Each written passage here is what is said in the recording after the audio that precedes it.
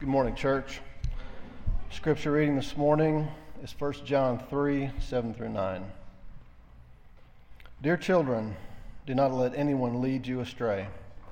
The one who does what is right is righteous, just as he is righteous. The one who does what is sinful is of the devil, because the devil has been sinning from the beginning. The reason the Son of God appeared was to destroy the devil's work. No one who is born of God will continue to sin, because God's seed remains in them. They cannot go on sinning because they have been born of God. This is God's word. You may be seated.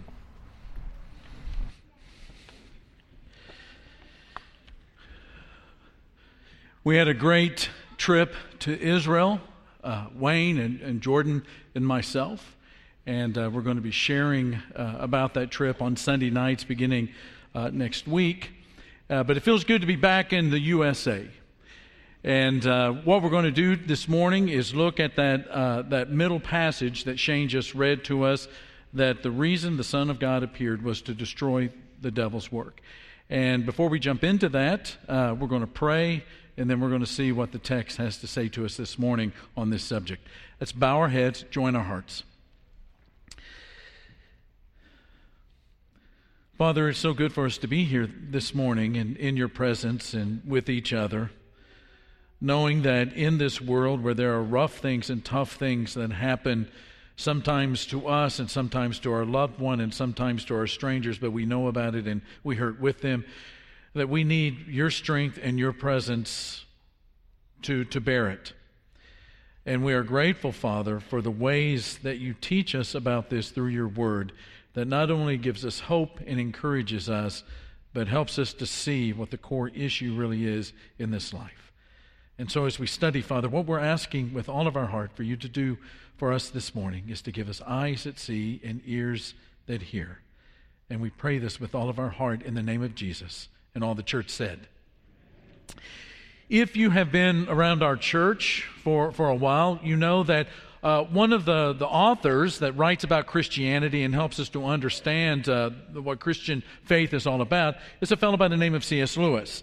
Lewis writes some of the densest, some of the most difficult to understand philosophical kinds of writings about Christianity that you would ever run across. And then there are times when he writes things that are very, very simple and easy to understand, and you kind of wonder, why doesn't he write like this all the time? And one of the books, and it's a series of books, and I think most, especially if you're over the age of 40, have probably read a couple of times, Chronicles of Narnia. And the first book is The Lion, the Witch, and the Wardrobe. And if you know the story, you know there's a point in the book where there is this winter revolution. And it's during this period of time that one of the human beings, a fellow by the name of Edmund, has been tricked by the White Witch, who is the satanic figure in the story. He has been tricked into betraying his family. Now, he was deceived. It was done through magic, and it was done through a certain kind of a food that he ate, but he is guilty of betraying his family, and so he belongs to the White Witch. Well, not long after that, there's a confrontation with Aslan and the White Witch. Aslan is the Christ figure. And in this confrontation, the White Witch says, the human creature is mine. His life is forfeit to me. His blood is my property. She owns the life of Edmund. Edmund is under her power. But Aslan is not going to allow that to stand. And Aslan loses his life. And the White Witch accepts his death, Aslan's death, as a ransom payment for Edmund. And Edmund is set free from the betrayal that he perpetuated on his family, and is free from his sin. He is no longer under the power of the White Witch. And the White Witch, though, is joyful.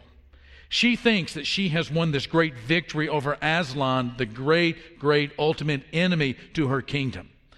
But if you read the story, you know what happens. Aslan, though he is dead, is raised to life, and in so doing, he breaks the stone table, which is the source of the White Witch's power. Now, without going into a whole lot of detail, you get what story from the Bible C.S. Lewis is retelling in a fictitious way. It's the death, burial, and resurrection of Jesus, and how that sets us free from sin.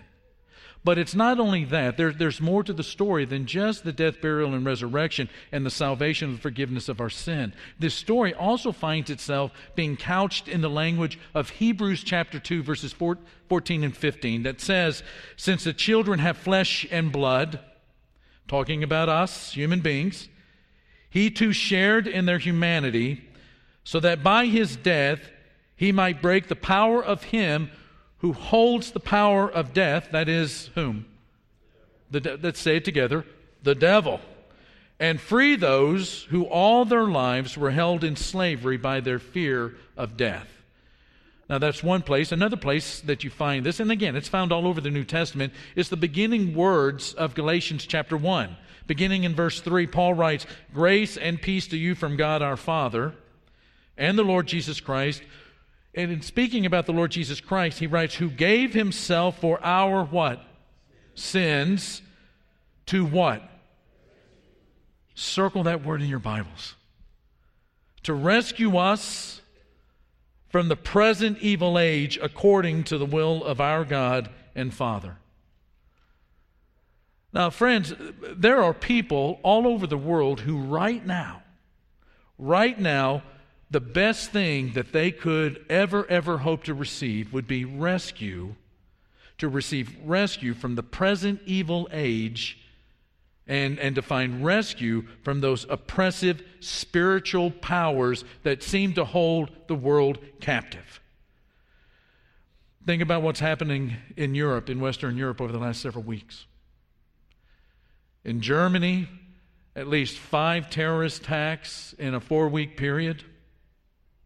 France has had her share, too, of terrorism that has been brought against so many innocent citizens of that nation.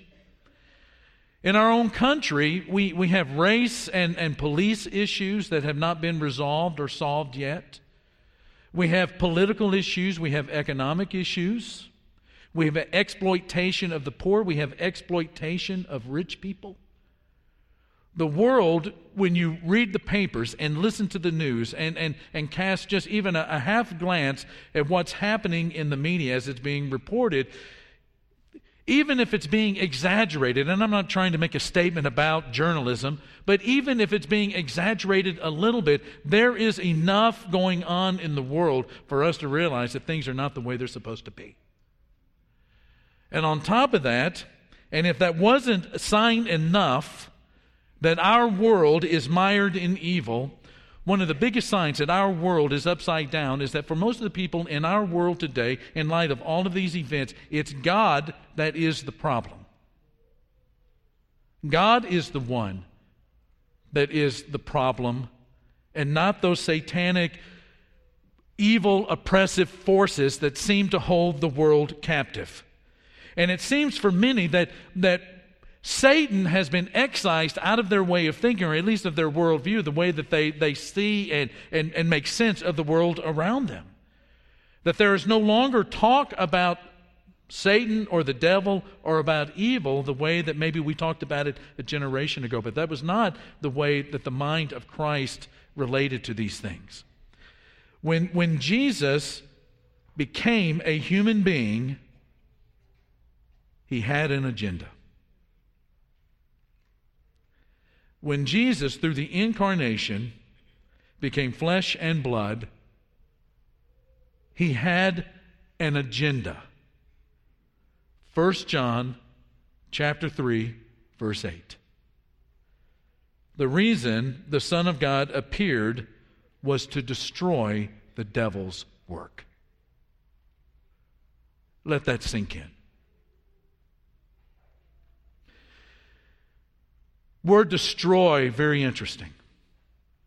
When we think about destroy, when we think about, the fight and the conflict for someone or something or some enemy to be destroyed, we usually think of force versus like force. But the way that Christ destroyed the work of Satan was not the same force and strategy and power of Satan meeting the like forces from the kingdom of heaven. Listen to the way that Peter describes this when he's teaching Cornelius about the gospel in Acts chapter 10.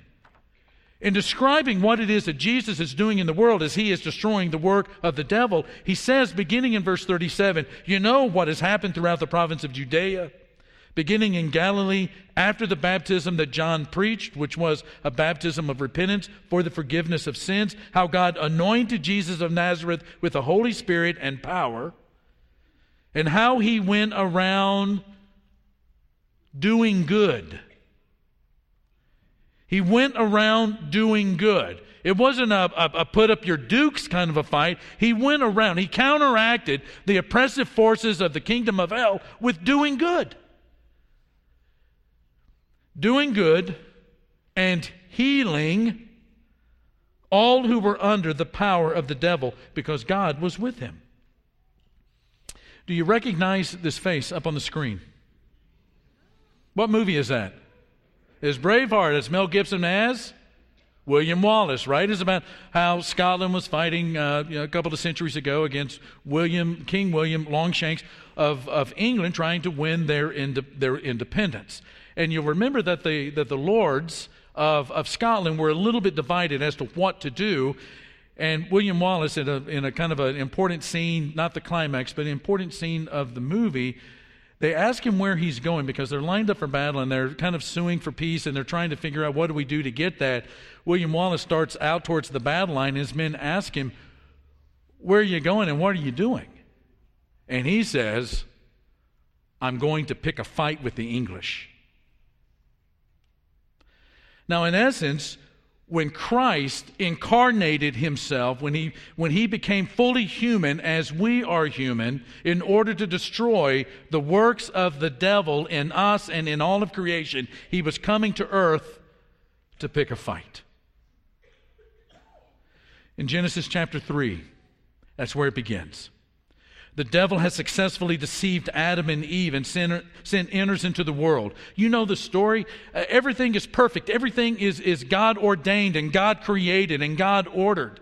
And what happens is that this satanic figure, the serpent, shows up and begins to tell lies about the nature of God and the purposes of God and what it is that is in God's heart and God's intent for human beings. And for some reason or another, the human beings, not seeing far enough into the heart of God, believe that what the serpent is saying is true. Sin enters into the world.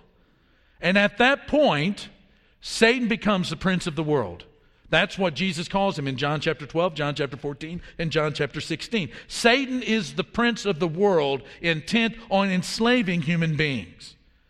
And not only that, at the end of the New Testament, Satan is described by Peter as a big and vicious cat. And he says in 1 Peter chapter 5, verse 8, your enemy, the devil, prowls around like a roaring lion looking for someone to devour. So Satan is this big cat, prowling, looking for people, human beings to devour. He is the prince that enslaves human beings, and instead of flourishing, they diminish on the planet. But that's not the end of the line for the human beings. Jesus, Galatians chapter 4 and verse 4, is born into the world into the fullness of time as a human being. It's an intervention is what it is. Now, some of you, I've been a part of in 35 years of ministry, there have been some intervention times, and you know what an intervention is. Some of you have been a part of them as well. There's a loved one that is so wrapped up and so enslaved to an addiction that the only way, they're not going to get out on their own, right? They're not going to be able to think their way out. Their willpower is not going to be strong enough to be able to get them out. What happens is there are a group of loved ones or a loved one who intervenes into their life and draws a line in the sand and says, you can't go any further like this. You've got to get help. We love you. We're here to help you. We're here to minister to you. We're here to strengthen you. We're here to encourage you, to stand beside you. We may not agree with what it is that's going on in your life or like what's going on in your life, but we love you and we're going to stand beside you. And even though the intent of the intervention is a changed life and it's all about love, you never have a successful intervention unless there's confrontation. It's always about the confrontation. It's about saying, your life is worth more than what it is that you're putting it through right now. This addiction that has wrapped its arms around you and stuck its fingers into your heart and your soul can no longer move forward in your life. We are standing here to help you stop it. And that's what happens when Christ is born into the world. He was born to stop the work of Satan in your life. But Satan, not going anywhere. And when Jesus is born in Bethlehem, there is that old King Herod that, and working through those oppressive spiritual powers, tries to kill the infant that is being born fully human, being fully God at the same time in the incarnation. Later on, John the Baptizer is there at the sort of the north end of the Dead Sea and the southern end of the Jordan River. And he's baptizing people. And Jesus shows up and he's baptized by John in the River Jordan. And at the end of that, there's this voice from heaven. It's the voice of God saying, "This is my Son, and I love him, and listen to him." And from that point on, the Spirit drives Jesus into the wilderness for 40 days. And at the end of that 40 days, it's Satan showing up and tempting Jesus with the same lies that go all the way back to Genesis chapter 3. Do you believe that God has your best interest at heart? Can you trust God? Can you relate to God's love? And Christ is tempted in that wilderness by Satan, but Satan fails, and we read that Satan goes away and he waits for an opportune time to attack again. A little bit after this, Christ begins his public ministry. Mark records it this way in verse 14. John the Baptist put in prison. Jesus goes into Galilee proclaiming the good news of God, and he says this: "The line in the sand is being drawn. The time has now come. The kingdom of God has come near. Repent and believe the good news." Now, when he talks about the kingdom of God, he's talking about a rival kingdom that is coming into God's creation again. It is the rule of God. It is the reign of God in human heart that is going to challenge the prince of this world. Now, again, the question is, it's a rivalry. What's it going to look like? Is it going to be force versus like force? Is it going to be the way that evil does it, being matched and imitated by the kingdom of God? In one of the most hope-filled Sabbaths that the people of Capernaum, and again, we're still in Mark chapter 1, that they have ever experienced, what they find Jesus doing is teaching them about the truth of God. In such a way that Mark tells us that when they heard this truth, and that truth penetrated all the way to their soul, to their heart, to their mind, that it filled them with such awe and amazement that they just couldn't contain themselves. The teaching was so rich. The truth was so winsome. But not only that, he exorcised a demon out of a human being. And the people were so amazed that as they followed him to Peter's house and he healed Peter's mother-in-law, that by the end of Shabbat, at the end of the Sabbath, which was about nighttime on Saturday, but the evening on Saturday, the whole town of Capernaum shows up at his house and he spends the night teaching and healing. Well, from there, Jesus goes to the surrounding villages and he does the same thing. He's speaking the truth and he's defeating the evil spiritual forces that are oppressing the people as he finds them. And toward the end of his ministry, he takes his disciples, his 12, the special 12, up into the region of Caesarea Philippi. It's up sort of in that corner where Syria and Jordan kind of border Israel today. And in that mountain, Mount Hermon, which is in the region of Caesarea Philippi, there is a temple to the god of the forest, Pan. And it's a frightful place. It's a cave that was bottomless. Nobody had been able to get to the bottom of it. It was a place where there were sacrifices, sometimes human sacrifices. One of the headwaters to the Jordan River is right there, and they would sacrifice people, and they would throw them into that pit inside of that cave, thinking that they were sacrificing to Pan. And then they would go out to the headwaters, and if there was blood in the water, it had not been accepted, so they repeat. People in that area thought that that was the gateway to hell. And it's there that the confession that Jesus is the Christ, the Son of the living God, is made by Peter when Jesus asks, "Well, who do you think that I am?" The same question that is implied in what Satan was saying to Adam and Eve in the garden. Who do you think God is? And Peter makes that confession, and you know the rest of the story. Jesus says, "Blessed are you, Simon Bar-Jonah." It's on that confession that I will build my church. And the gates, and he's standing in the shadow of what people thought were the gates of hell, and the gates of hell will not prevail against it. Later on, Satan will enter the heart of Judas, and there's a betrayal and an arrest and condemnation and a crucifixion, and he is dead and he is buried, but Christ resurrects on the third day. And Satan's hold on people is broken. And in the future, we read in Revelation chapter 20, the devil who deceived them was thrown into the lake of burning sulfur where the beast and the false prophet had been thrown, and they will be tormented day and night forever and ever. Jesus came to destroy the work of the devil. Two things, and we're done. One of the things that we have to remember, church, is that our fight is with Satan, and this is where we're often confused. Ephesians chapter 6, Paul writes at the end of that long letter, he says, our struggle is not against flesh and blood. The real fight is not with other human beings. Our struggle is not against flesh and blood, but against the rulers, against the authorities, against the powers of this dark world, and against the spiritual forces of evil in the heavenly realms. Jesus was not at war with people. He was at war on behalf of people.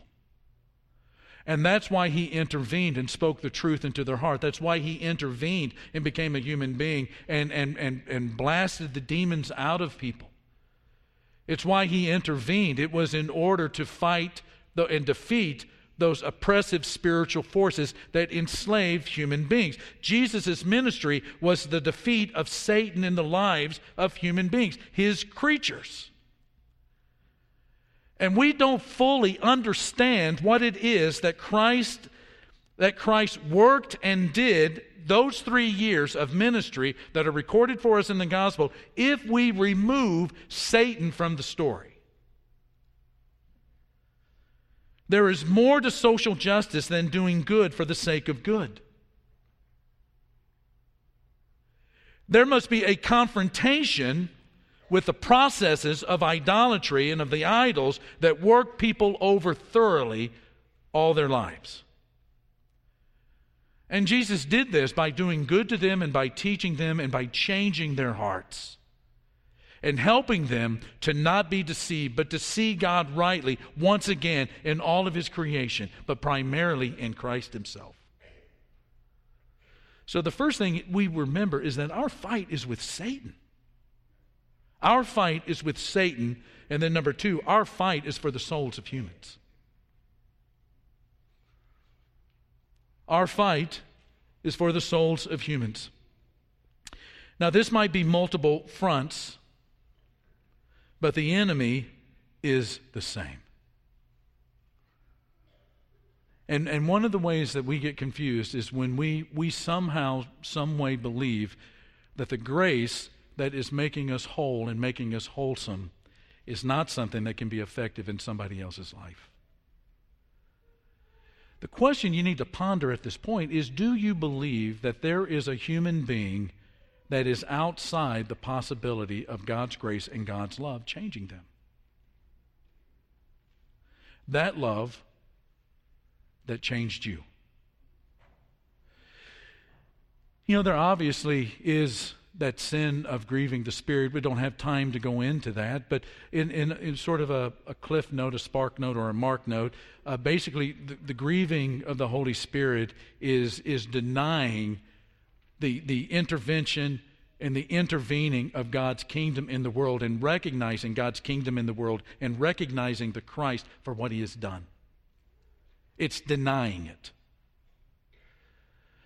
And with that said, back in 1994, there was a young man that was killed in prison in Ohio. His name was Jeffrey Dahmer.